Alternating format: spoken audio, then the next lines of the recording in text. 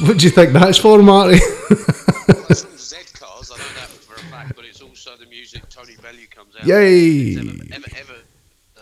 Everton. Matchday music as well, yeah. Why did he do the Z Cars? It's a bit of an odd one, isn't it? Well, that's what I've done. There's bound to be some history behind that, but Yeah. I have no idea. No, do I actually? I should have probably looked up, but I thought Bellew Usyk, if that's the right way to pronounce his name, this weekend. So I thought I'll do the Bellew tune, which we will cover. We will cover Bellew. How are you, mate? You okay? Yeah, not too bad, mate. Not too bad. Just hump day in the middle of the week. So. Do you know, I used to think hump day thought something there meant something. Yeah, no. Not when you're married, mate. I honestly did. I used to think for years ago, why are they calling it hump day? And then somebody explained it, I went, right, so it's not what I thought it was. So no, it's like, it's like steak and blowjob day. So basically you were dating girls and going, come on love, it's Wednesday hump day. I know. Come on. I couldn't figure out why Domino's done the 2 pizzas for a Tuesday. I thought, make it Wednesday. It'll hook in with the hump day. So anyway, we'll get started, but I want to start with the Super Series that was in Glasgow, which I went to the weigh-in, didn't go to the fights because I had to look after my little girl and I was doing dancing about to Strictly Come Dancing, but I did watch it and it was a bit shit, to be honest. It fell a bit flat. We'll start with the Ryan Burnett fight because we're like I said, we're getting on later in the week and this has been covered lots of times, but he obviously had that injury to his back, and I think it's the first time I've saw a fighter grab his back. Usually they get through the round and they kind of limp around, but he went straight down. Yeah, it looked like a weird sort of like a winded broken rib punch or something like that, didn't it? Just he just literally or a kidney punch, sorry. He just sort of went down and had to take the 8 count from there, and fair play to him, battle back up to his feet, but yeah. Yeah, but I thought his trainer done the right thing, Adam Booth, because I had a fear that he was going to go back to that corner and get sent back out again. And I thought, no, his back's gone, there's a disc or a muscle or whatever it is. And thankfully Booth done the right thing and pulled him out. But what a way to lose your world title and, being in a stage like that as well, because it was only 4 rounds it went. And he was starting to open up in Donaire a little bit, and Donaire was looking quite good actually. I didn't think Donaire was going to make the weight, and he did. And I was really surprised at that, because I think did we discuss that last week, that we thought he might... We were talking about him coming down the weight for sure. We were saying, look, he's coming down, his age, that was certainly my prediction, was that I thought Burnett would take it. The two sort of home guys would get the win. So one out of 2 ain't bad. Nah, I know. It's just there's not much to be said about the fight though, is there? Donaire, everyone. Do you know what really annoyed me? Right, and I'm not saying this is no shot at Donaire. The amount of it's almost virtue signalling again isn't the right word, but Donaire comes on TV and goes, yeah, it's a terrible way for him to lose his world title, and says the things that anybody would say, not should say, would say, and suddenly everyone's going, oh, what a great guy, and oh, how magnanimous. Going, what the fuck else was he meant to say? Was he meant to stand on top of the ring and beat his chest going, yay, look at me, look what I've done? Of course he's not going to. But the amount of arse licking there was towards him after it, and it does my head in when it happens. You're going, the guy's, why are you playing? I mean, apparently he's a nice guy, and for all intents and purposes, he seems a nice guy. I'm not saying that against him, but it's just that everybody seems to want to jump in this bandwagon of arse licking for something that he should do. It's not something that he shouldn't do, it's something that he should do. Why is everybody so surprised that you're going to go on and say, yeah, do you know, that was a shit way for the guy to lose his world title, hurting his back? I think you're right. I mean, I think to be honest with you, you've got to a pretty bad state if I think if somebody does something decent, then fair enough. You go, you take your own opinion of it. Is a nice fella, but like you say, it can be blown out of proportion for something that, like you say, you should just be maybe expected to do out of common decency. It's like everyone wants to be seen to be almost fucking you know, you get the people that go to funerals and they're not really related to the person, and they might be loosely friendly with them, but they're the ones that are crying the most at the funeral, as if they're trying to make a big show of it, and it's a look at me thing, look at me, and attaching herself to something that you're going, yeah, what the fuck is that? I just, I can't. You're talking about wedding crashes, I've seen that one. Do you know where it follows on from though, and before we got onto the Josh Taylor fight, and again, that's not a go Nonito Donaire, or Dorito Donaire as I called him last week, Yes. Little Dorito. So it's not a go at him. He's just saying what anybody would say, but the reaction towards it is as if it's fucking, I don't know, he should be put up for a Nobel Peace Prize. I'll get my words right this week, Dorito Donaire and Peace Prizes. But it did my fucking head in. And the other thing that leading on from that, I went to the weigh-in, and I met some nice guys and interesting guys who I will probably send this out to. I won't mention who they are or who they work for, but they said send me stuff, and I was offered an interview, or said I could have went for an interview with one of the Sauerlands, and I refused it. I should have done that. I think it's interesting. No. See, this is the thing, Marty.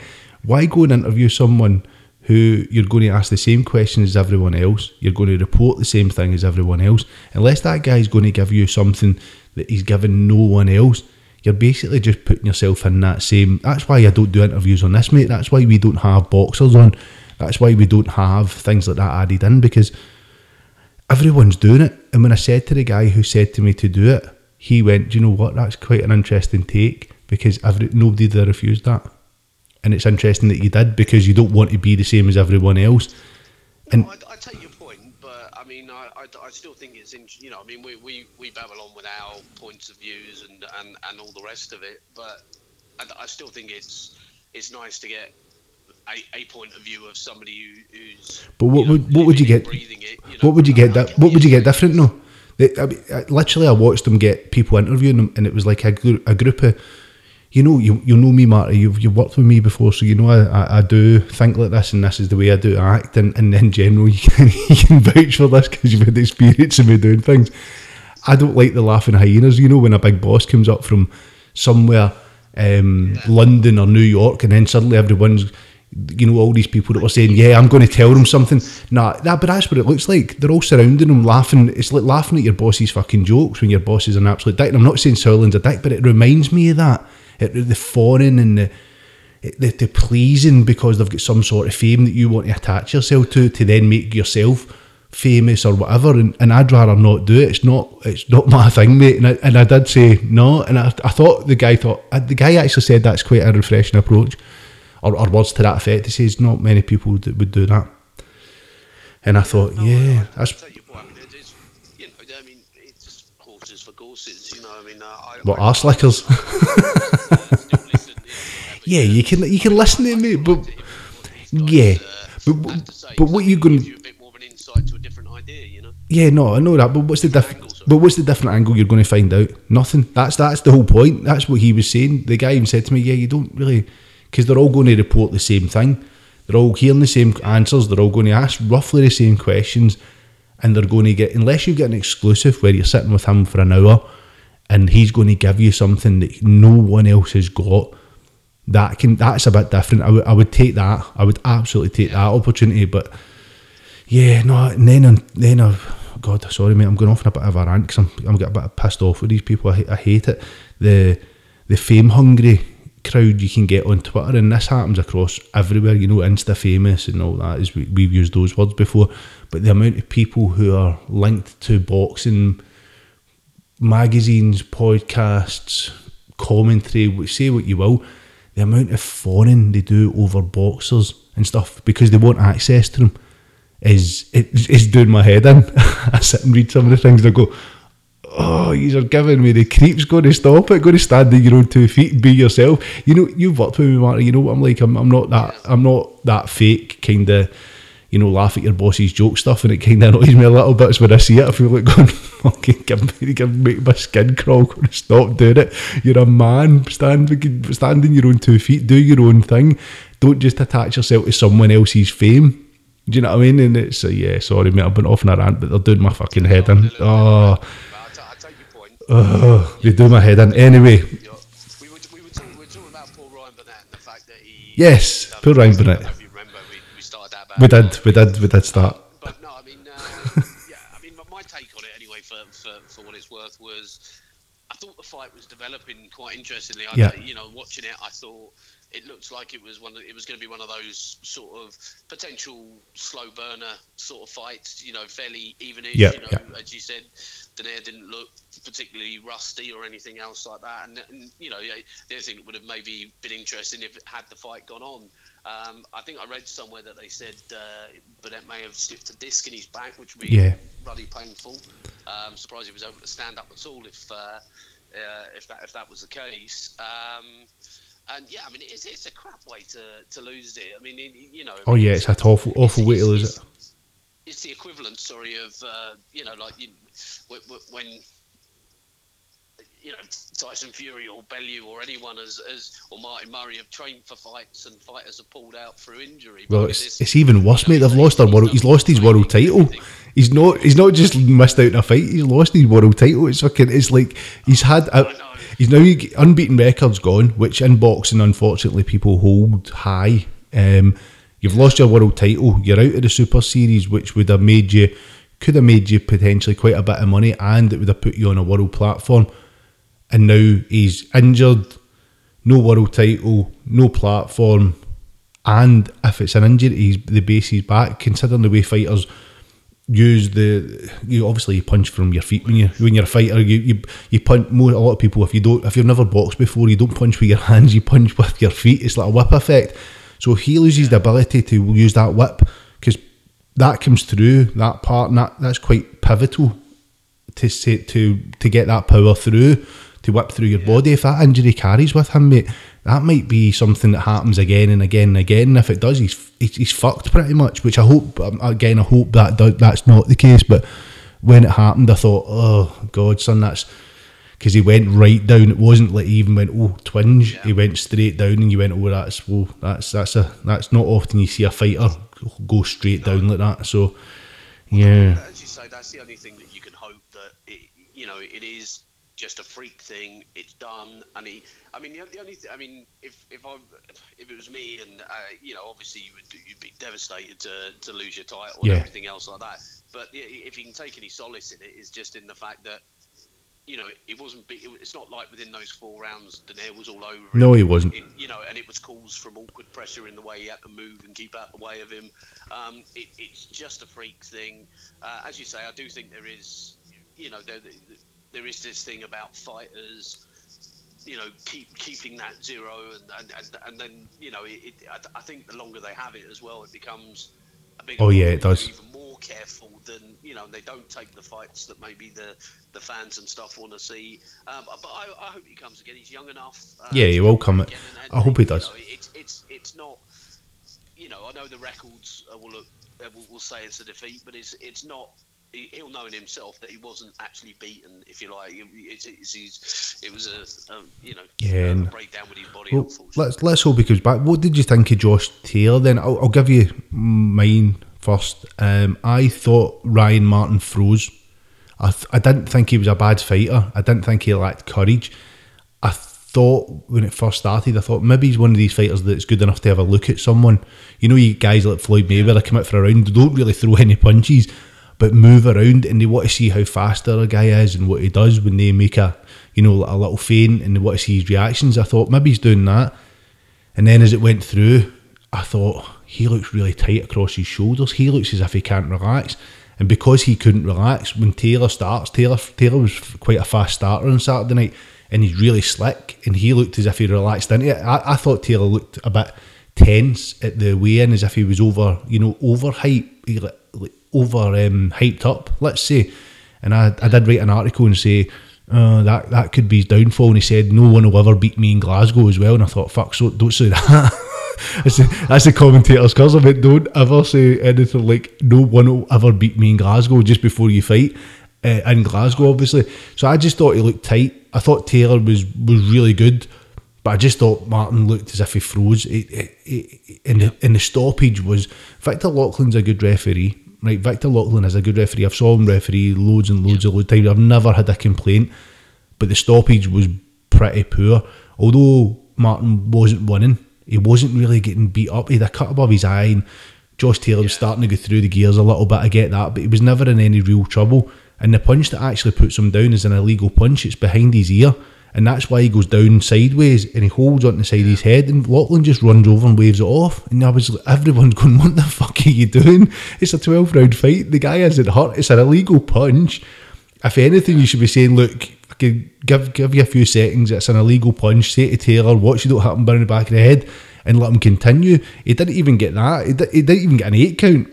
He just got waved off, and I thought we were all a bit robbed. And I don't know what Victor Loughlin was thinking. I know referees have got to protect the fighters, but I don't think there was any protection really needed in a professional sense at that time. So, what was your take on it, mate? Well, Punt coming up, he wasn't so much blue chip as ice chip, as you say. He was. You've been saving that one up, haven't you? Jesus fucking Christ. No, I mean, I thought he was, like you, I thought he was very stiff. He held his guard high and didn't really punch deviate from that. Just sort of weirdly he kept walking forward, but but didn't punch. Yeah, I mean, Taylor just was working him up and down, like you say, working fast. Yeah, I mean, he's a classy fighter, but as you said, I mean, it was a bit. Premature to say the least. I don't think it would have made a difference to the overall result. I mean, you can always say, no, it would. Well, and hit him. That Martin may have come back and hit him later on or something, and just caught him with a punch out of nowhere or something, and the tide turned. But I think Taylor had him all ends up. To be fair. Yeah, I agree with you, mate. I agree. I think Taylor's got all the potential. I think he's had some good opponents. However, I'm still waiting for him to meet that opponent where he's going to have to weather a bit of a storm, and he's not really done that yet because he's such a level above everyone he's fighting, and he's not fighting really bad fighters. He fought Victor Postal, who only Terence Crawford had beat up until that point. Yeah. The guy Saturday night's unbeaten. I think he was a bronze medalist at the Olympics, and then he obviously fought O'Hara Davis, who was the big up and coming British puncher pretty much, and everybody thought he was going to get a bit of a war with O'Hara Davis, and he made it look pretty easy. It was an exciting fight because O'Hara Davis came to fight obviously, but yeah, so I'm still waiting for him to see who. I need to take more interest in the Super 6 because I think there's a lot of boxers in it but I've never really heard of. They're all kind of like fringe names as if it were. So we need to take a bit more, I want to start taking a bit more interest in it. But moving on, mate, because not unless you get anything else to add, I don't think there is anything to add. It was a bit of a letdown of a night. Josh Taylor performed, Ryan Martin froze, Burnett got injured. Yeah. There's no, there's... No. I mean, it was what it was. I think obviously, like you say, the biggest talking point, okay, you can argue the fight was stopped prematurely and on a poor punch, a legal punch from Taylor. But as we said, he was beating him in my opinion anyway, and would have continued to do so. But obviously for Paul Burnett, it was injury that stopped him. Yeah, no, it was a bit there. Right, so I'm going to read something out to you because we were going to cover this, but I'm going to read something quickly to you, mate, and I might not read it all, okay, but I'll read part of it. We'll just start getting my reading voice. So, Floyd Mayweather. Now that I am back on US soil after a long and disappointing trip to Tokyo, I now have the time to address you, my fans and the media, in regards to the upcoming event on December the 31st that was recently announced. First and foremost, I want to make it clear that I, Floyd Mayweather, never agreed to an official bout with Tension, and I'll not even try that second name, Tension. In fact, with all due respect, I have never heard of him until this recent trip to Japan. Ultimately, I was asked to participate in a 9-minute exhibition of 3 rounds with an opponent selected by the Rizin Fighting Federation. He was originally informed, basically, and then it goes on to say, It wasn't a pay-per-view event. It was an exhibition. It was going to be in front of some wealthy people, and he was offered a lot of money to do it. He didn't. When he got in Japan, pretty much, they then, according to Floyd, changed the whole thing and made it out as if he'd agreed to an MMA match and it was going to be televised and pay-per-view. So that's just the upshot of it, mate. I've read out the first part. So it seems that all is not as it appeared. So what do you... I know you've not had the chance of this, mate, because this is fairly recent stuff that's come out. It appears that he never agreed to anything like that, and it was an exhibition, and yeah, it's an odd one, isn't it? That's a weird one.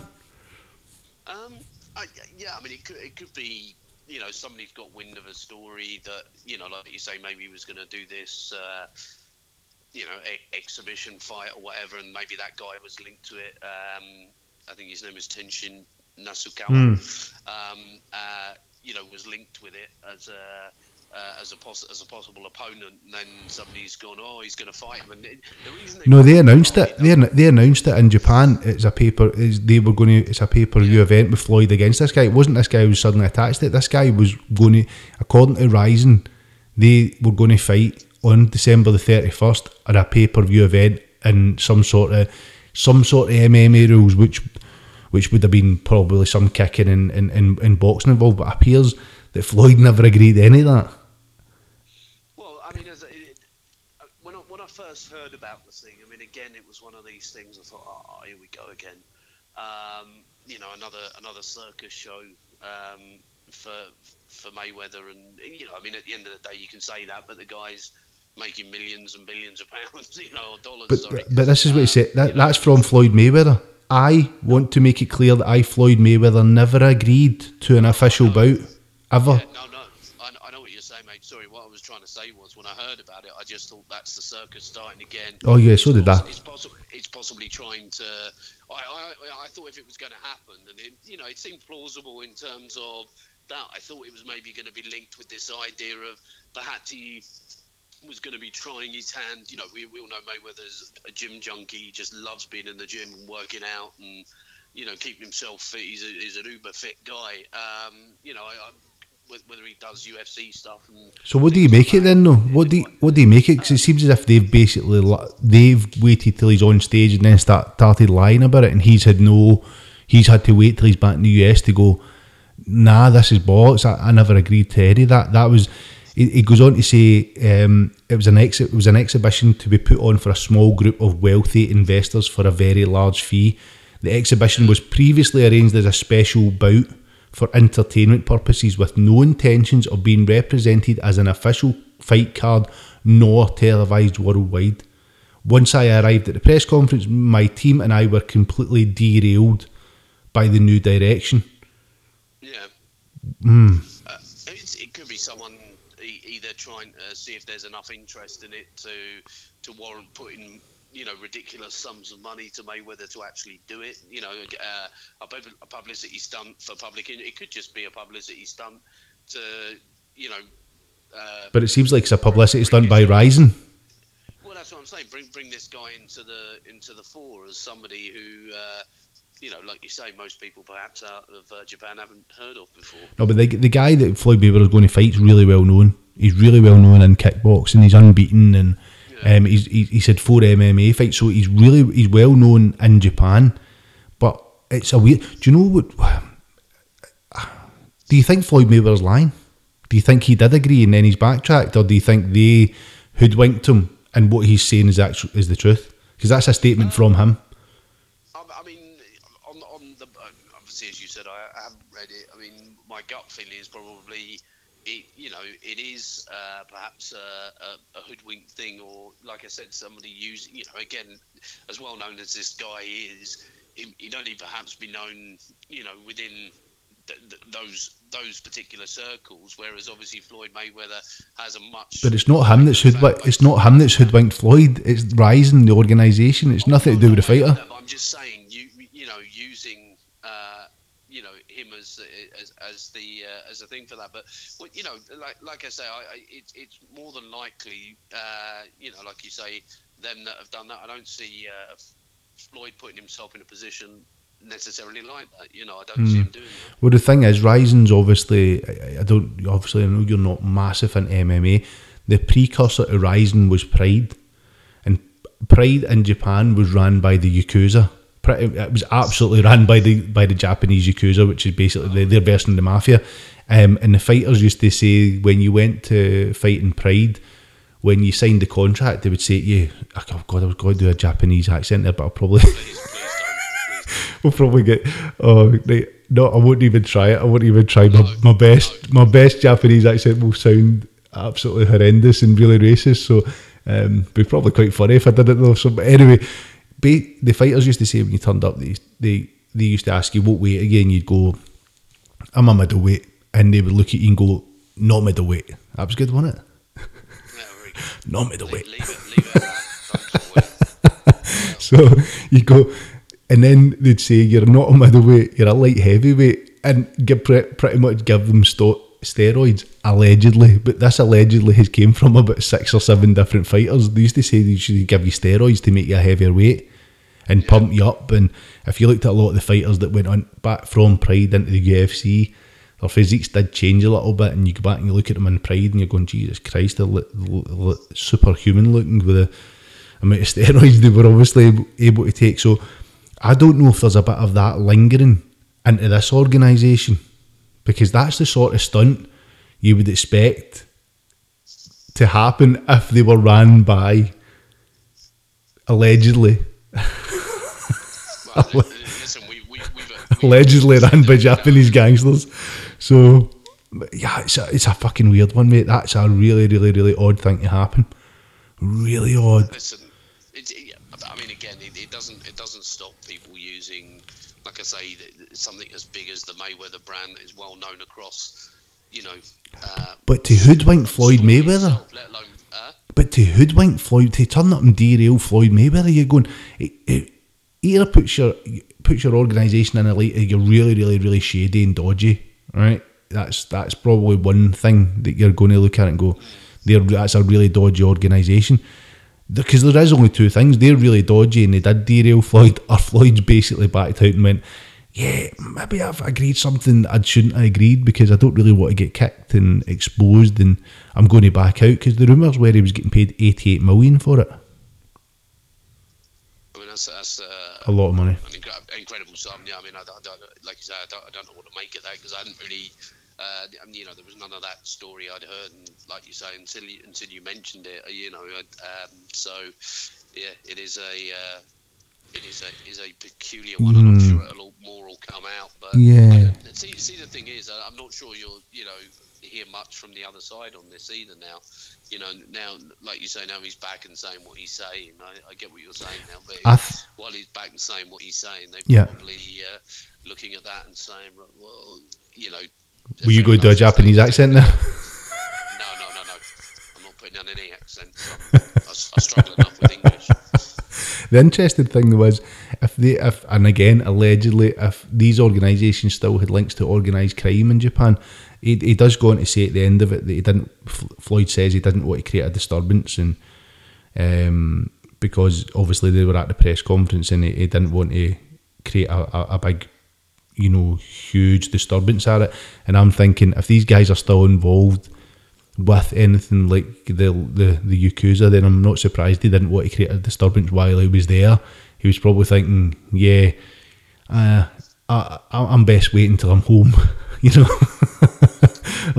I don't think there's a lot of black guys kicking about in Tokyo. You know what I mean? I don't think he's got a lot of help over there, so I think he's pretty going, yeah, but I'm pretty much fucked. I better shut my mouth and wait till I'm home, and then I can announce it. So I can see why he would wait till later to say something rather than kick off, because it might not have been the safest or the best idea. But suggesting that he didn't want to make them lose face, so to speak. Well, he didn't want to lose fucking hands, pretty much.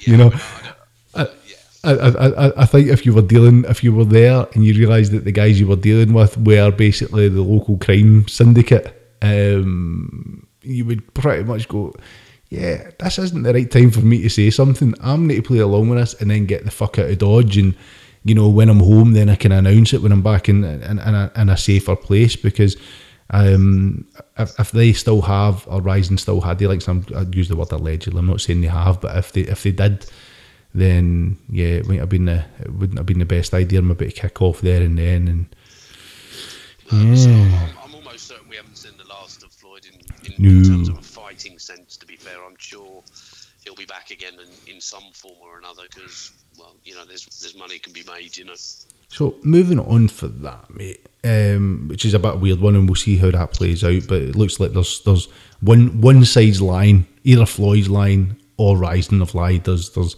no in between, there's no grey area in that. Yeah.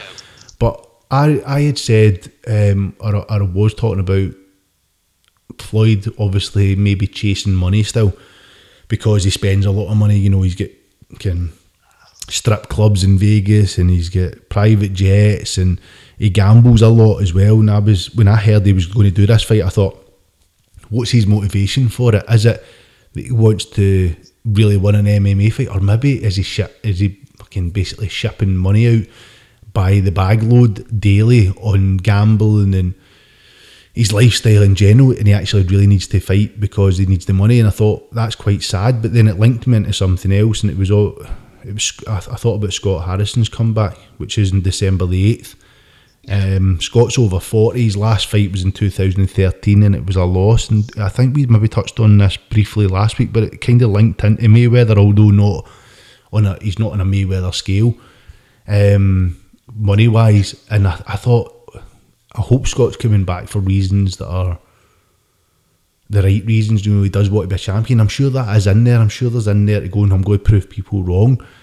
But the likelihood is he's coming back for money, and I don't think anyone should necessarily feel sorry for some people, because Scott's had the problems he's created mostly of his own, and I think he would admit that, and he went to prison and all that nice stuff. But what do you make of his comeback? Well, like you say, I mean, I think you've basically covered it all in that respect. I think. All right, we'll just move on then. That's done. Yeah, from anyone looking from the outside, you've got to think it is from that. I think as a fighter, you might hope that, because he fought at a particular level, he might think that he'd be able to achieve something maybe on a sort of national level or a British level or something. I don't know, but like you say, I think unfortunately that's gone on. Maybe he's just a guy looking at it and trying to regain, just sort of go out, if you like, or try to go out with a little bit of respect in terms of, look, this is, if I'd have, kept on at my peak instead of sort of wasting a bit of it, by getting into trouble and, not living the proper boxer's lifestyle, so to speak, then, maybe he feels like he's got something to prove for himself. And I hope it's more that than like... Yeah, that's what I'm hoping. Coming back just to, make a few quid. But, let's face it, you're not necessarily just going to do it for nothing, are you? No, he's not fighting for free, but I just hope... I like you, I hope he's coming back for the right reasons, and I'm sure that's partly there. And I'm sure there is a financial thing as well. And again, the other aspect might be that he really doesn't know what else to do. He's over 40 years old. He's only ever known fighting. He's been in prison recently. He's missed some of his best years through things that he brought on himself with drink and some and stuff he got involved in stupidly. But I don't know if it's a case he's also lost. I know he does his art, and his art's really actually it's good. I mean, like, compared to me, he's Da Vinci. But it is, in a general sense, it is stuff that I look at and go, no, that's pretty good. Do you know what I mean? To be fair, you've got to stop using crayons. But I'm not allowed near sharp instruments. That's why, Marty. Guess I hurt myself. Just in case nobody else got that joke. So I hope it is for the right reasons. And like most fighters, I wish most fighters the best. I'm not much of a fanboy. That's what I was talking about. These guys earlier on that are all sorting up fighters' arses. Please pay me attention. Please give me an interview. Please give me a retweet. Oh, look at me, pay me attention. I'm not like that. I like fighters, but I'm not really a big fanboy. The biggest guy I'm probably a fanboy of is Floyd Mayweather, because I think he's a phenomenal fighter, but I don't necessarily, crave and like, it has to be Floyd. I just think he's a phenomenal fighter. There's only one fighter I think in the whole planet that I don't I like seen getting beat, and that's Broner. Fucking that idiot was in something again a couple of days ago. There's a video of him where he walks to the front of a queue. I take it looks like it's in an airport, and says, shouts to the people in the queue, I'm next, and if anybody's got a problem about it, they can fight me. I thought, you're a dickhead, you are an absolute bellend. Who the fuck does that as a professional fighter? Walks to the front of a queue and tells everybody he's next, and if anybody's got a problem, fight me. Huh? What? You'd kind of love it if someone in like the queue there was like, you know, like Mayweather or something like that, and go, come on, it's not, you know, just or even better, some big heavyweight or something like Deontay or something like that, going, what's up, little man? He does all that, yeah, but I'll pay for everybody's food shit. But I'm thinking, one, your manners are a disgrace. Two, that you're a professional fighter, basically telling people that if they've got a problem, you want to fight them. You're going, what the fuck are you doing? Do you know what I mean? What the fuck? And I know he's going to fight Pacquiao, and I hope, man, he beats the fucking shit. I don't want him hurt or anything like that, or hospitalised, or, you know, anything really bad, but I hope, man, he beats the absolute shit out of him, because I cannot stand the guy. He's an absolute fucking moron. He's one of the only fighters I really, really don't like. Who was the other one I didn't like? Mayorga. I didn't like Ricardo Mayorga. I thought he was another fucking fuck nugget as well. Used to get a bit just screaming at people and causing fights, and insulted Mosley's wife, and insulted De La Hoya, and De La Hoya's wife. I think he called De La Hoya a faggot, but I suppose at the time De La Hoya was cutting a bit full of cocaine with pictures of him dressed up as women, but you know.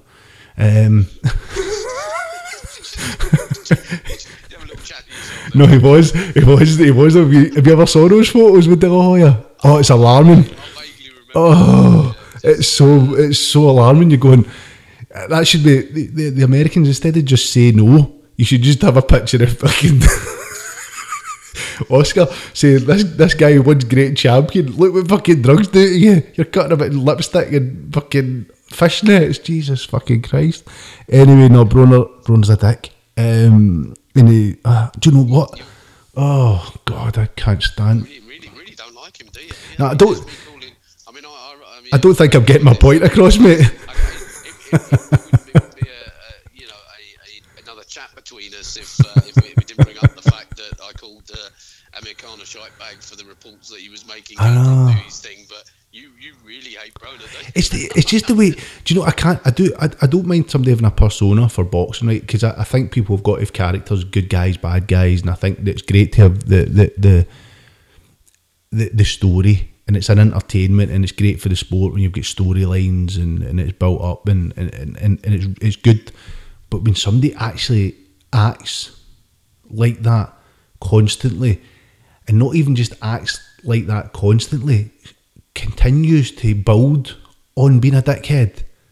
Do you know what I mean? Doesn't just go, you're annoying. You go, you're not even just annoying, you're a complete fucking dickhead. To walk in front of a queue of fucking people as a professional fighter and tell people if they've got a problem with it, they can fight him while he goes ahead and just walks to the front of the queue. You just go, what the fuck are you? Probably one of those things he meant sort of ironically. No, he's annoyed. No, he's pissed off. No, he's not, mate, because somebody says something and he tells him to shut the fuck up. Pretty much, no, he's not doing it that. It's a, hey, no, how like the way you come in joking and go, yeah, I'm going to the front of the queue, and you do it in a sarcastic, jokey way where people would laugh, and you go, and I'm going to buy all your food and all that, and everybody laugh and go, oh, look at us, it's world champion, it's great, no, this is great, this is a bit of a giggle, we know it's a bit of a giggle. That's not the way he does it. Obnoxious. Obnoxious little cunt. Anyway, I'm sure I don't get my feelings out about him. Probably, if he listens, if he listens to this, I don't give a shit. He can suck my balls. Probably kick the shit out and probably kick me in the ball.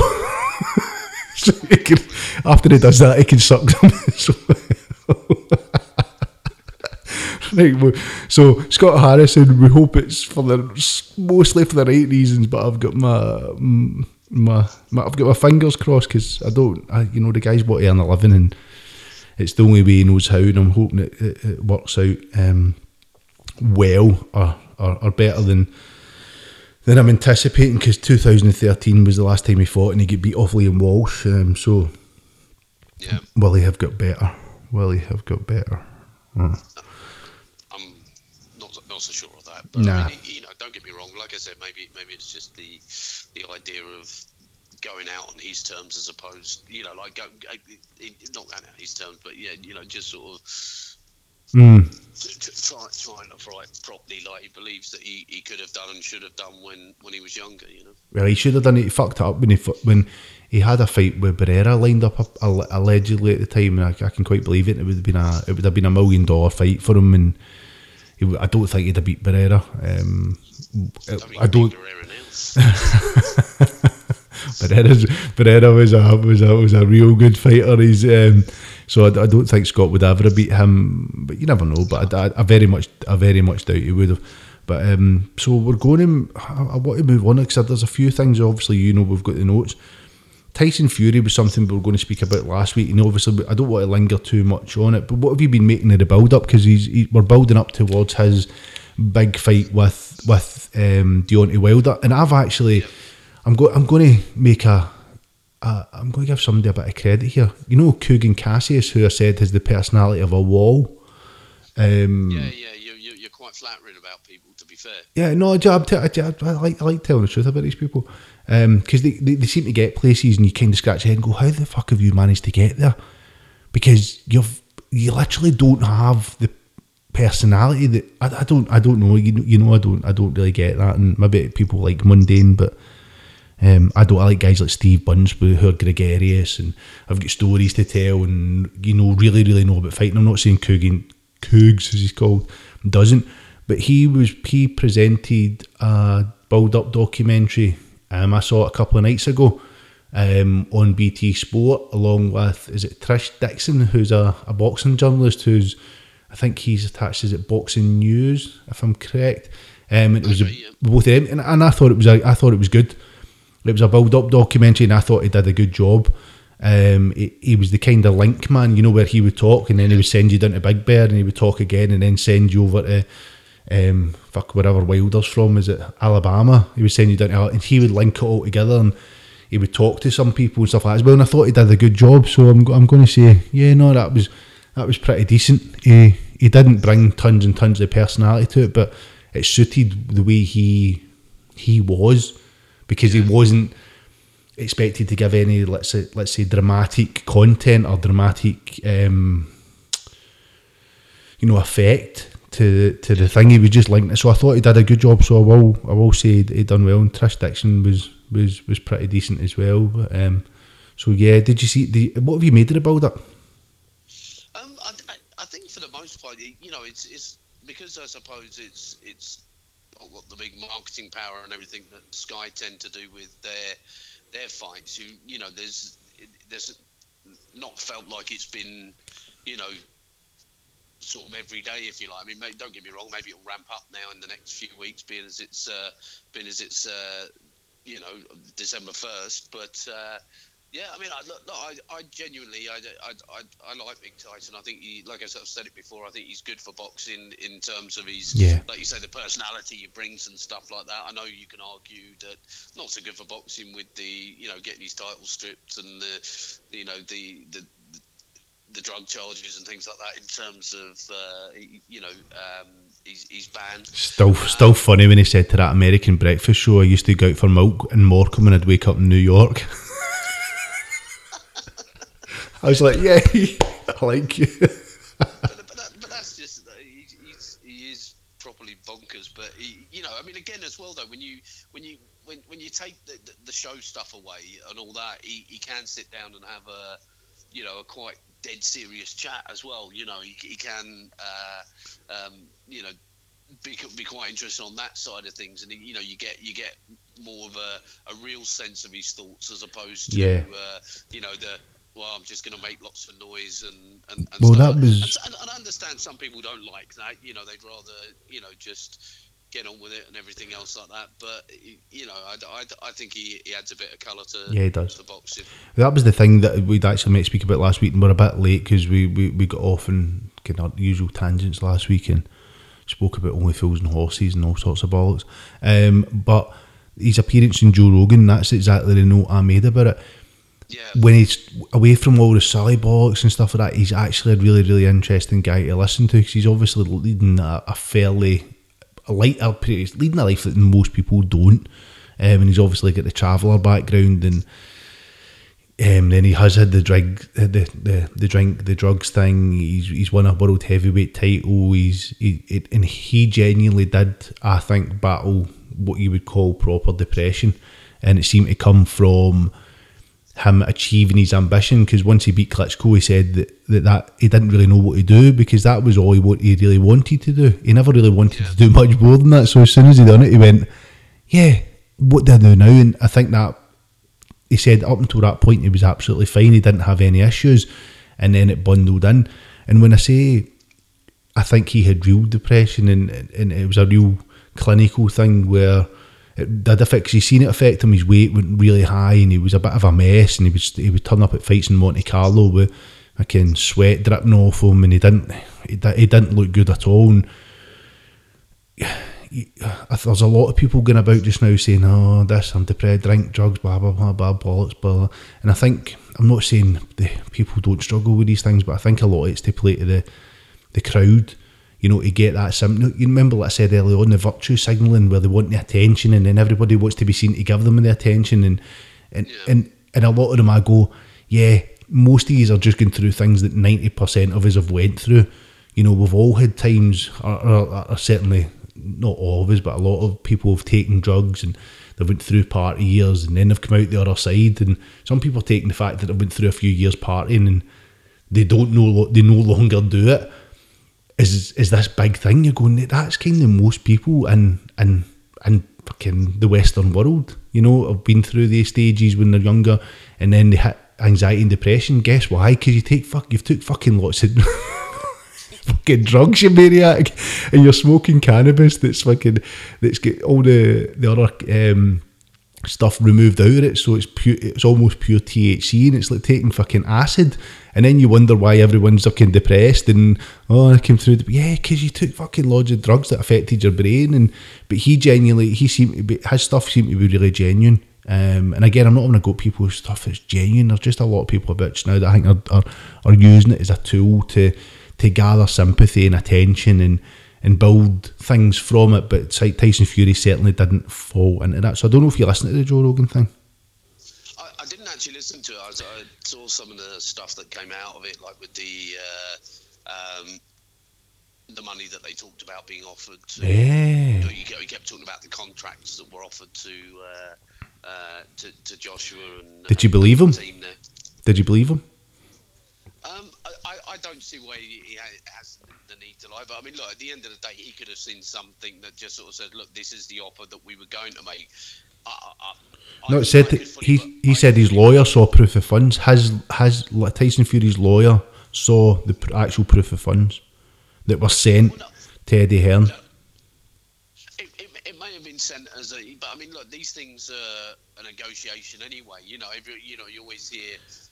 But Eddie, as far as I'm led to believe, never said that it was one of the things he wanted to see, and I don't think I've saw anything with Eddie Hearn saying that he saw proof of funds, which is a big thing, because if it is, it was according to Tyson Fury, it was 80 million.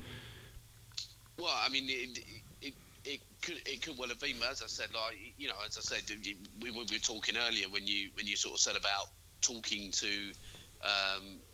Potentially talking to people like the Sounders, whether they would have answered it at all. But I mean, there's a sort of question out the norm that you could ask to find out,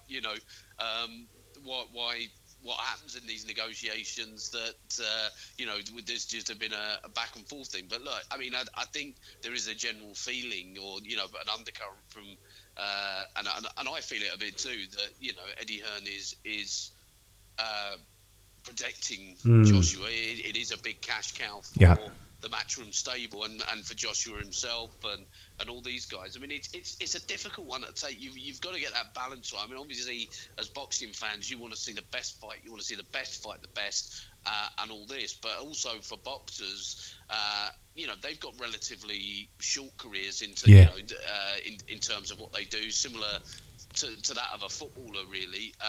And to their end, especially when they're at the top, perhaps there is that sort of right. We'll try and drag this out as long as we can because look, it could be gone tomorrow, sort of thing. And I mean, don't get me wrong, I still think Joshua's got enough in his locker to beat the likes of Wilder. Be probably possibly too strong for Tyson as well, but they're interesting fights that people want to see. But again, maybe this comes down to the breadth and depth of that division as well. Whilst there are some exciting there's not a lot of depth. There's it's not an abundance. You know what I mean? You're not looking at sort of 10 fights in that division that would all be barnstormers, That's the problem with heavyweights though. If you're a middleweight, you can step up a weight. If you're a welterweight, you can step up a weight. If you're a heavyweight, you can't step up anywhere. So you're stuck in your division unless you can lose weight. And if you're getting 18.5 stone and 6'7", you're not getting down to cruiserweight very easily, are you? So you're stuck in a division where you're reliant upon what's around you. So you're right on that. And we'll touch on the Fury thing. It's just because I had it in my notes about the Joe Rogan interview and the depressed thing, and you're right, the 80 million's in there as well. We'll go back to the 80 million thing and the actual fight in the next couple of weeks because it's a fight I'm really looking forward to. But the next, and obviously the leading into the next thing, my headline for these notes was White versus Chisora, a pay-per-view fight. Are they taking the piss? Straightforward answer, yes. No, without question they are. Nobody was saying that wasn't a good fight, but it's got to the stage now where those sort of fights used to be, if you like, appetizers to the next big pay-per-view that they had coming up. So it's the sort of thing that you might stick on before you might go, right, well, this week it's going to be unless they were going to go on the undercard of a Anthony Joshua fight or something like that, or even the Tyson Fury Deontay Wilder fight, then you can go, I can understand that. That's now you're packing a card out. But to put those two on as a pay-per-view, absolutely. These should be fights that they're going, no, that's one for the subscription in your sports package and stuff like that. That's an absolute piss take for my money. The thing is as well, they've put it on at the same night as Frampton versus Warrington, but you're thinking, right, so Frampton Warrington's is obviously Frank Warren's, and Matchroom Eddie Hearn is White Chisora. It did sell a lot of tickets. I think it's, according to Eddie Hearn, it sold 13,000 tickets in the first day for White Chisora. I think there is an interest in it because of the characters. But the actual fight itself, I don't think is. I agree with you, mate. I don't think it's quite a pay-per-view fight. It's not even quite. It's not. I mean, I wouldn't even say quite. It's just not, flatly not a pay-per-view. Well, if Dillian White was fighting someone else, it might be. Because I think Dillian White is Chisora. Chisora's not. I mean, I know he stopped Takam, but against Takam he wasn't winning until he stopped him, and he doesn't look particularly great in most of his fights. He's a grinder. Do you know what I mean? He's very one-paced and he grinds it out and he can make it interesting because he hangs in there. But if White was rematching Joseph Parker, which was a fantastic fight, I'd have paid for that. I'd pay for that again. Well, I'd like to see, now he's been sort of managed, coach, whatever you want to call it, by David Hay. I want to see him come out with cornrows in his hair and I know it's not even that. I know. Get out to Ain't No Stopping Us Now and showing a bit of swagger, just becoming a David Hay clone. But I mean that is a truly weird. That's a weird combination, and he's changed his name to Derek Watch. He's obviously and this is no good luck to him. I mean, if Derek Chisora's trying to make as much money as he can before he comes to the end, because he is near that point. So if he can squeeze a few, and I think what's happened is Eddie Hearn's had to offer them big money to fight, and because he's paid so much money for them to fight, he's then having to make it a pay-per-view, so they need to recoup the money. That's pretty much what this comes down to. It's the money that the both fighters are commanding for it, because the first fight was quite a good fight between them. I'm not going to say it wasn't. It was a good fight, but That was, what, a couple of years ago. And I'd like to see it again, but again, being up against Frampton and Warrington, you've got to think these promoters are going to, what the fuck are you doing? We just split the fucking fights up. You know, have one week and one the next. I don't see, because they're going to damage each other. They're going to damage each other that night. Well, sorry, I mean, I know which fight I prefer to watch. Yeah, I'm watching Frampton Warrington. Yeah, no, I'm watching that fight. I watched the build up to White Chisora so they can, if Chisora throws a table at Mark Tibbs again, Mark Tibbs fucking shouting, "You're finished, you cunt." Fucking Mark Tibbs went off his nut at Chisora for doing that. And I don't know if you're aware, his family or his dad that have got quite a reputation. I know they're known as trainers and that, but I think his family are fairly well known, let's say. And it was so I think the build up might be quite interesting if it all kicks off again. I watched the build up to that because Frampton and Warrington have been far too nice to each other. They've all been really respectful and stuff. Apart from Warrington saying that he should have tried to stop Selby, but he's not going to hold back. Frampton posted up his box recs thing where he's got 6 knockouts, and he's like, really? Really, Josh, you're going to come and knock me out, are you? And I'm going, nah, I don't think you're doing that, Josh. I'm doing the greatest respect, mate. The only way you're going to beat him is if you outwork him, and that's going to be hard. Getting back to the sort of highs that you had under Shane though as well, because I mean I like Frampton a real lot. I think I do. He's a great fighter, forward and backwards. He's got great technique. I really like watching his fights. I think he's a good fighter. Well, his next fight's going to be, they think, by the looks of it, they're trying to build it to be Oscar Valdez, the guy that beat Scott Quigg, and a bit of a. He beat Quigg up a bit. He's a really good fighter, so that might be interesting. But I still want Santa Cruz. I still want a third fight with Santa Cruz in Belfast, because I think Santa Cruz owes it to Frampton to fight him in Belfast, because otherwise I don't know why British fighters do it. Well, you do know it's the money, but when that happens, you beat Santa Cruz in his hometown, you give him a rematch pretty much in his home country again, and then he wins the second fight and he won't fucking give you the same thing back. If I was a British fighter, I'd tell him to fuck off and go, do you know what, you can come in my town every fucking time, I'm the world champion, because you don't reciprocate, you don't travel, you don't leave your own town, so we're expected constantly as British fighters to give up their home advantage, and that's why Kozagi never really travelled, because he just went, why would I give up all my advantages? I'm the world fucking champion, why am I travelling for them? They need to come here. If you want this, come here. That was a weird thing though, wasn't it? It did go for a stage where, like you say, a lot of American fighters didn't come over. They still don't, but they still don't matter. Who Ryan Martin travelled on Saturday night. Just ream off the big American fighters that turn up. They don't want to fucking leave their own country. And that's true. Well, that annoyed me a little bit about Floyd as well, because he seemed to lap up the British fans when he fought Hatton, and he was like, "Oh man, I'd love to come to the UK and fight and stuff like that." And he never did, that was a big shame. But they all do it, mate. They all give it. They'll give it a go, I'd love to come, and blah, blah, blah, blah, blah. And you go, what a fucking lot of nonsense. You'll never leave your own fucking... And that is... And I know this, people in America listen to this because it goes to the local network in New York. It's a true thing. Name the American fighters that leave America and come to the UK to fight for a world title, and that's when British fighters are even the world champions. They don't come. I don't expect a world champion to leave his own country, right? If you're Floyd Mayweather, you can say what you want, but you're American, stay in America, keep your advantages. I agree with that. But when you're not a world champion, or like Santa Cruz, where you've had 2 fights in your home country, pretty much, and you won't give that guy the third fight, the rubber match, because you won't fucking leave, and I don't know why. They're just it's disingenuous. It fucks me off because they won't fucking try. I want to see the fighters come here. I want to go to Belfast to watch Santa Cruz against fucking Frampton. I don't want to be up till 4 a.m. with my eyes stinging, or having to fucking stick white stuff up my nostrils to keep myself awake till fucking 4 a.m. Nobody. I don't want to do that. I want to see it, but yeah. So nah.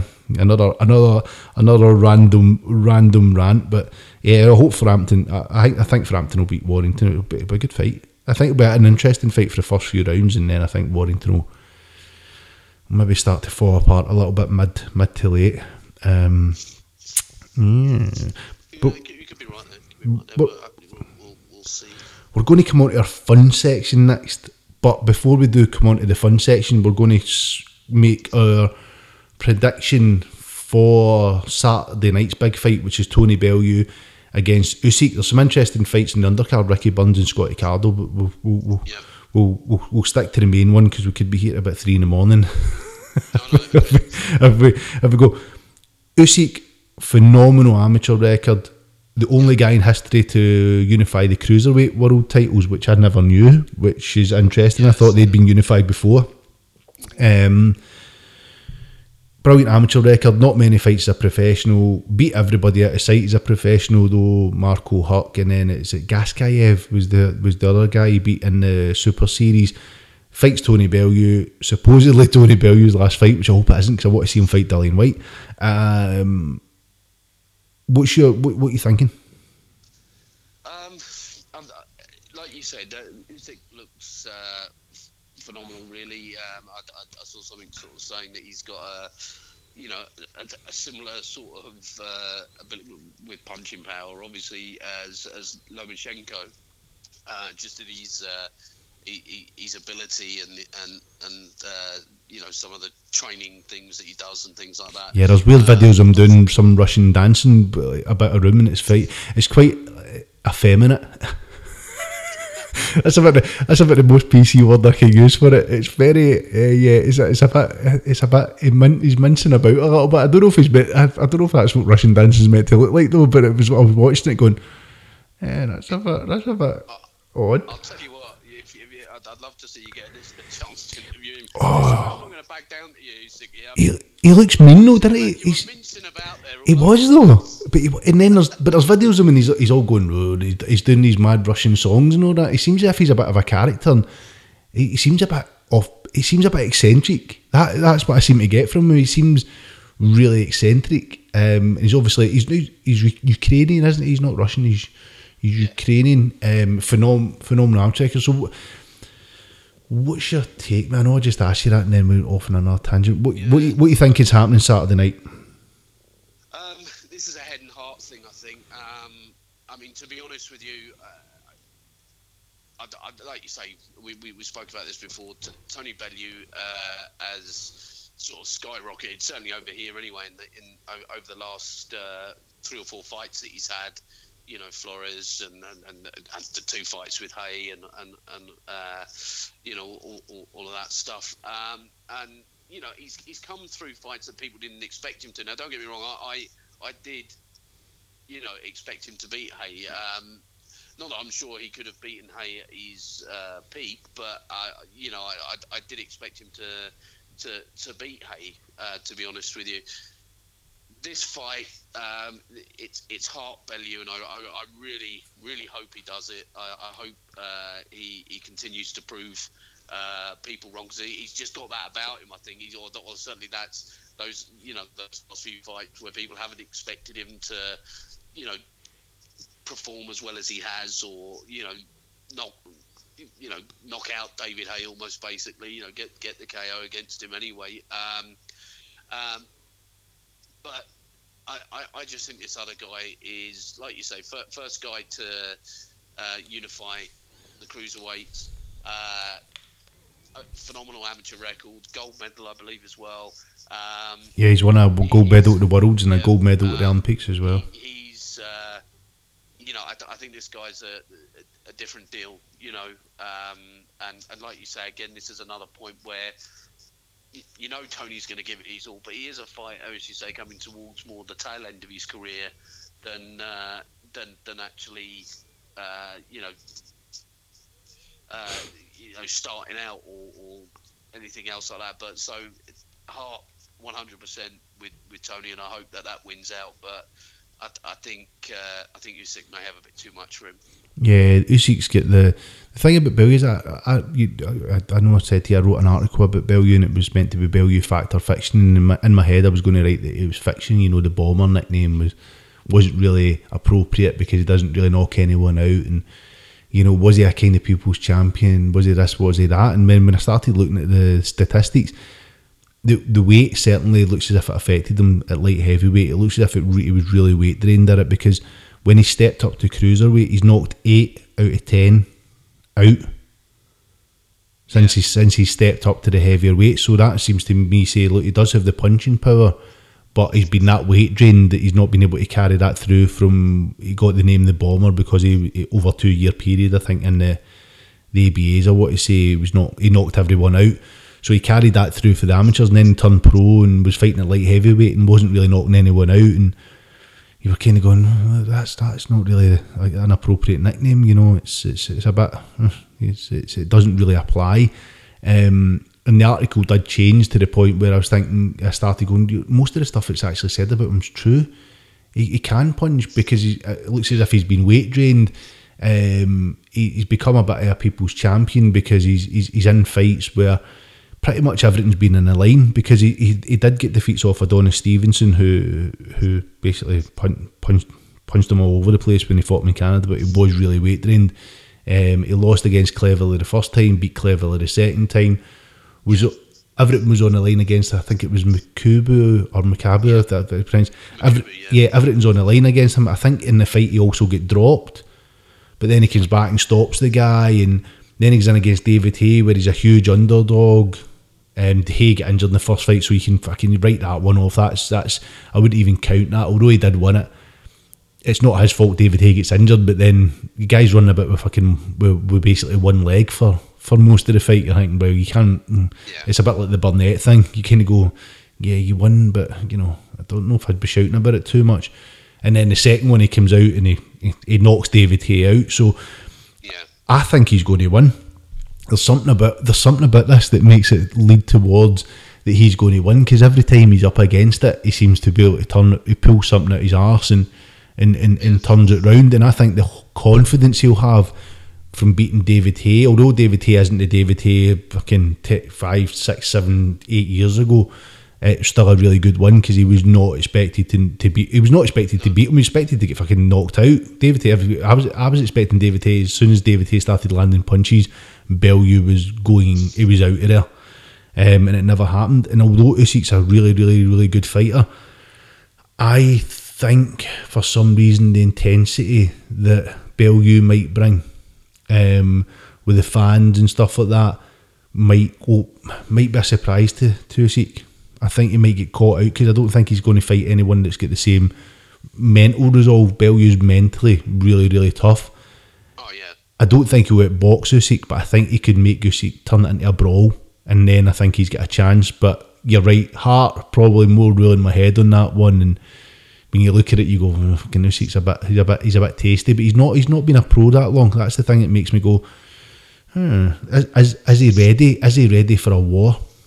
And if Bellew can drag him into a war, because he's an amateur for a long time. I think Usyk's 31. He's only had about 14 professional fights, so he's turned pro really, really, really late. And I don't think he's been in a real big dog fight yet. And I think Bellew might be the guy that can take him into that. So it'll be interesting. I'm going to go Bellew, because I want him to win so he fights Dillian White. I just want to see the build up to it. I just want to see the two of them fucking the chat that goes on between them.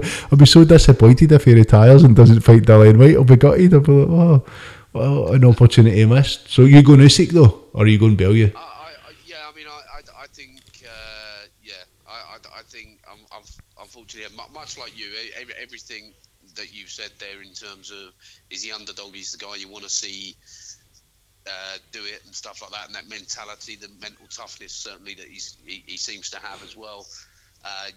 You wouldn't put it past him, but I don't know. I mean, you know, as you said, Lomachenko was an amateur for a long time, and you know, very rapidly because of his pedigree, because of the class that he has, has gone up, has gone through the professional ranks with ease so far. I don't see that changing too much, but but Lomachenko's just the greatest amateur fighter ever. Usyk's still got a way to go. I'm not saying he's exactly the same now, but I'm just saying obviously we obviously said he's got a stellar amateur record as as well. Well, he's sick, so I wouldn't be surprised if he's in the of a similar mould in that respect. But like I said, I hope Hart wins out overhead. To be fair on this one, I really do. Cool. No, I'm backing Bellew. So, but yeah, my boxing predictions are rubbish. So we'll see. we'll see how that goes. They're rubbish, pretty bad. So we're going to finish off, mate, with a bit of fun. We've got another subject in there, great trainers. Who was the greatest trainer of all time? I'm going to leave that for next week. So I'm going to put some more around that. Very fucking funny. Jesus, Mark, there's 2 jokes. Boom. We could just literally. I know, mate. I know. It's oh god. Anyway, so the great trainers, and I'm going to put some more narrative around that for you before we get to next week, because I want to expand on that, given some of the conversations I had with trainers at the weigh-ins and stuff like that. I asked them a question regards trainers and great trainers, and it was to lead into this subject, and the answers I got were pretty much the way I think. So I like those guys because they were agreeing with me. So I know, funny that, mate. It's just funny how when people agree with you, you go, I bet if you found out they all liked Adrian Broner, you wouldn't be a pound. Nah, no, don't. I don't know who does like him apart from his family. I'm being serious. He's a fucking idiot. How could you? Even if you were a friend of his, right? You'd need to be a special kind of fucking idiot to think it was cool. I don't know, if he buys food, maybe he buys friends, I don't know. Well, that's probably what does happen, isn't it? It's probably he might be a nice guy, I don't know. But no, he's not. God, I mean. Anyway, back to the fun part. 2 hours. Oh man, it's not. I'm just so exasperated by him every time I see something. I go, do you take every opportunity to reinforce how much? Take an opportunity to do something else, and I might go, no, like I did with Cougs, right? I don't dislike the guy. I don't know the guy. He's doing well for himself. Lots of credit to him, however he's got there. I don't know, what he's done to get there. He's obviously the IFL TV, and he's almost certainly put in a lot of hard work. And he's had some breaks, and I don't discredit him for that. It's just when I look at it and go, yeah, where's the personality? Where's the thing? Where's the Steve Buncey and the gregarious thing, and the stories and the history and the person? It's just horses for courses, isn't it? But yeah, and then they introduce somebody in tight fucking yoga pants who's basically an ex-model who knows fuck all about boxing. You're going, this is driving me potty. Anyway, so last fun bit. Fantasy Super 6 at heavyweight. We done Fantasy Super 6 last week with Chris Eubank and Roy Jones, and I did see somebody on Twitter asking the same thing, and I thought, bastards, are they copying what I'm saying?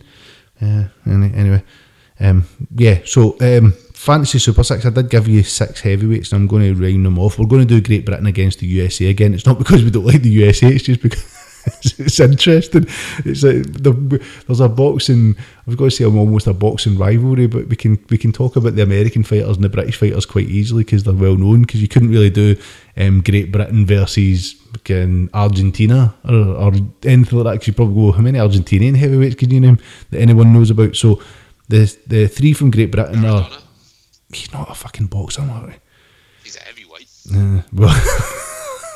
Marty. Oh mate, don't want to start talking about Maradona. You'll start crying. He's a hero up here. Have you not saw the murals with Maradona Day in Scotland? What's that? I'd seen a thing for.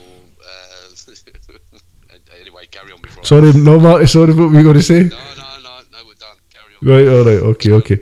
So. We're going to say Lennox Lewis, even though he was Canadian and jumped in the British bandwagon, so he would get a following. He was actually born here, I He was fucking. My dad was born in Hamburg. It doesn't mean he's German, Marty. I do worry about you. What are you going to say, Marty? Go on, anyway. And moving on swiftly before Marty puts me in fucking Britain first or whatever. Guess my dad was born in Germany. You're half German. Not all Germans are the same, Martin. You know, you don't watch the World War II documentaries. It's not like that anymore, mate. You know, things have moved on. So we've got Lennox Lewis, Anthony Joshua, and Tyson Fury from Great Britain. From the US, we've got Muhammad Ali, Mike Tyson, and Joe Lewis. So what would be your matchups? See, this is the problem, because I mean, as soon as you mention that, again, you're talking about, you take Muhammad Ali, for example, and Joe Lewis, two excellent fighters and some of the best of their era. And the problem is, then you look at Lennox Lewis, who's, 6'4", 6'5". Size, yeah. Then you start moving into like the land of the giants with the Tysons and the Anthony Joshuas, and then you've got the powerhouse that is Mike Tyson. But again, he does.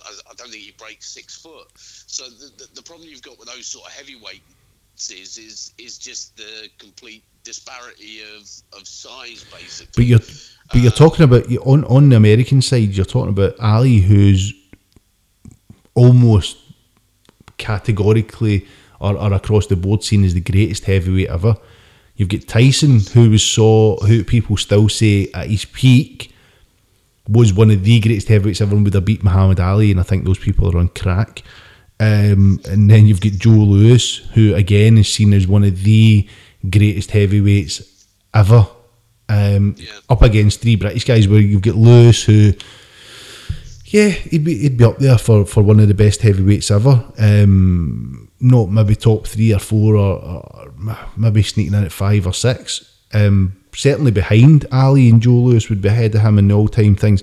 Then you've got Joshua, who's a young heavyweight who's not really done, although he's a world champion, when I say not done anything yet, but he's not done anything in the scale of an Ali or a Joe Lewis.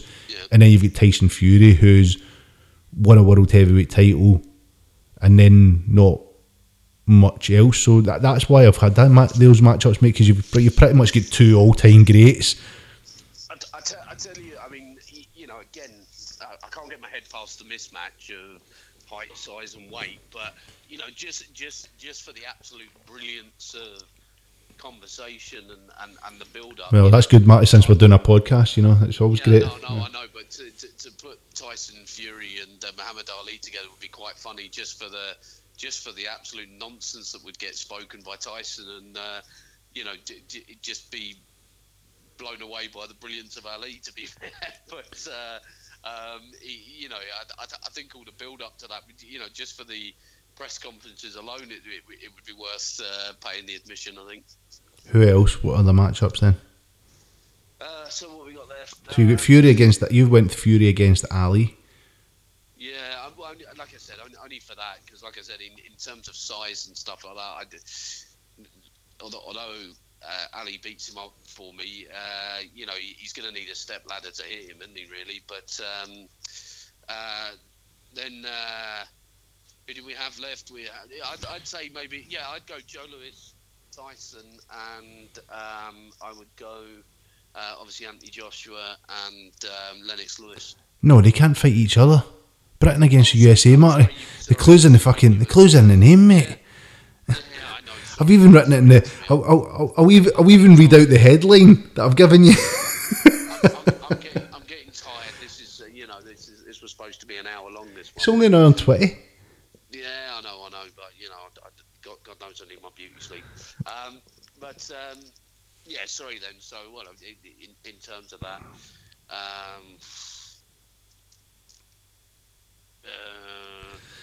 it's going to be an hour and 40 if you. Mike Tyson and Joshua and Lewis and Lewis and Lewis. Lewis and Lewis. Right.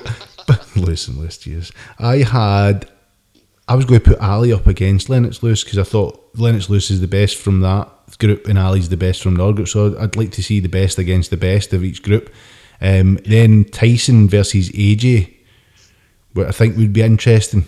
Although AJ is much bigger than him, I think Tyson and AJ's shown a vulnerability as well when he gets hit. So I'm wondering if a peak Tyson would get to him and what would happen. Because for at least 4 rounds, Tyson would be certainly ferocious and piling on the pressure. He was a 4 or 5 round fighter, Tyson, because of all that explosiveness and fast twitch that he's got. So I think that would be a really interesting fight, especially since AJ has shown vulnerability. And then Joe Lewis against Tyson Fury, because Tyson Fury's a bit of a he got a lot of boxing ability, and Joe Lewis was really smooth, and he had a really nice style as well. So I don't know if it'd be the most exciting fight between those two, but I think it'd be an interesting fight. Who do you think would come out on top in your matchups? Well, I mean, again, if we were talking, size. I mean, again, we're talking giants of people against. I know George Foreman was obviously a fair bit bigger than Ali, but we're not talking. I don't think the size difference was quite what Lennox Lewis would be to Ali, just in terms of his sheer frame and everything else. I would still have Ali winning that fight, though, to be fair. Just on that, but again, you'd give it all to the Americans unless AJ could get it out of 4 rounds. In which case, again, AJ's got a lot of power as well. So 2-1 to the Americans for me. Yeah, no, I'm thinking the same. I think Ali would potentially beat Lewis because Lewis was huge and he could obviously punch, and he was a decent fighter. Lewis as well. He was a really good fighter actually. So whether Ali would have been able to solve that problem at his peak, he solved most problems at his peak. That was the thing Ali did. He was able to adapt and come up with game plans and figure it out. Plus he's obviously a phenomenal boxer. Tyson against AJ, that would be an interesting one. I don't know who I would pick in that. And then Tyson Fury, Joe Lewis, because of sheer size, I think Tyson Fury would be able to pick him apart a little bit.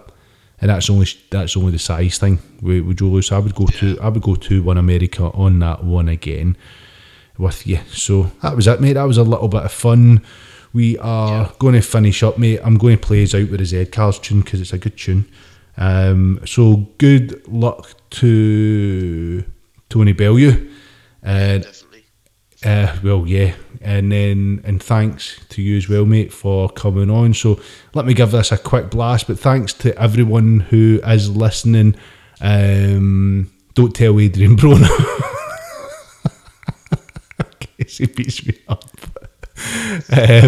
But thanks for listening. This has been a good right hander. It's been myself, Rowan, and my mate Marty. Thanks for listening. And here come the Z Cars. Come on, tell Tony Bellew. I was going to say come on, Tyson Bellew. Fucked that one up. What, Tony Bellew? Smooth. I know, mate. It's always smooth. Oh, mate, every week.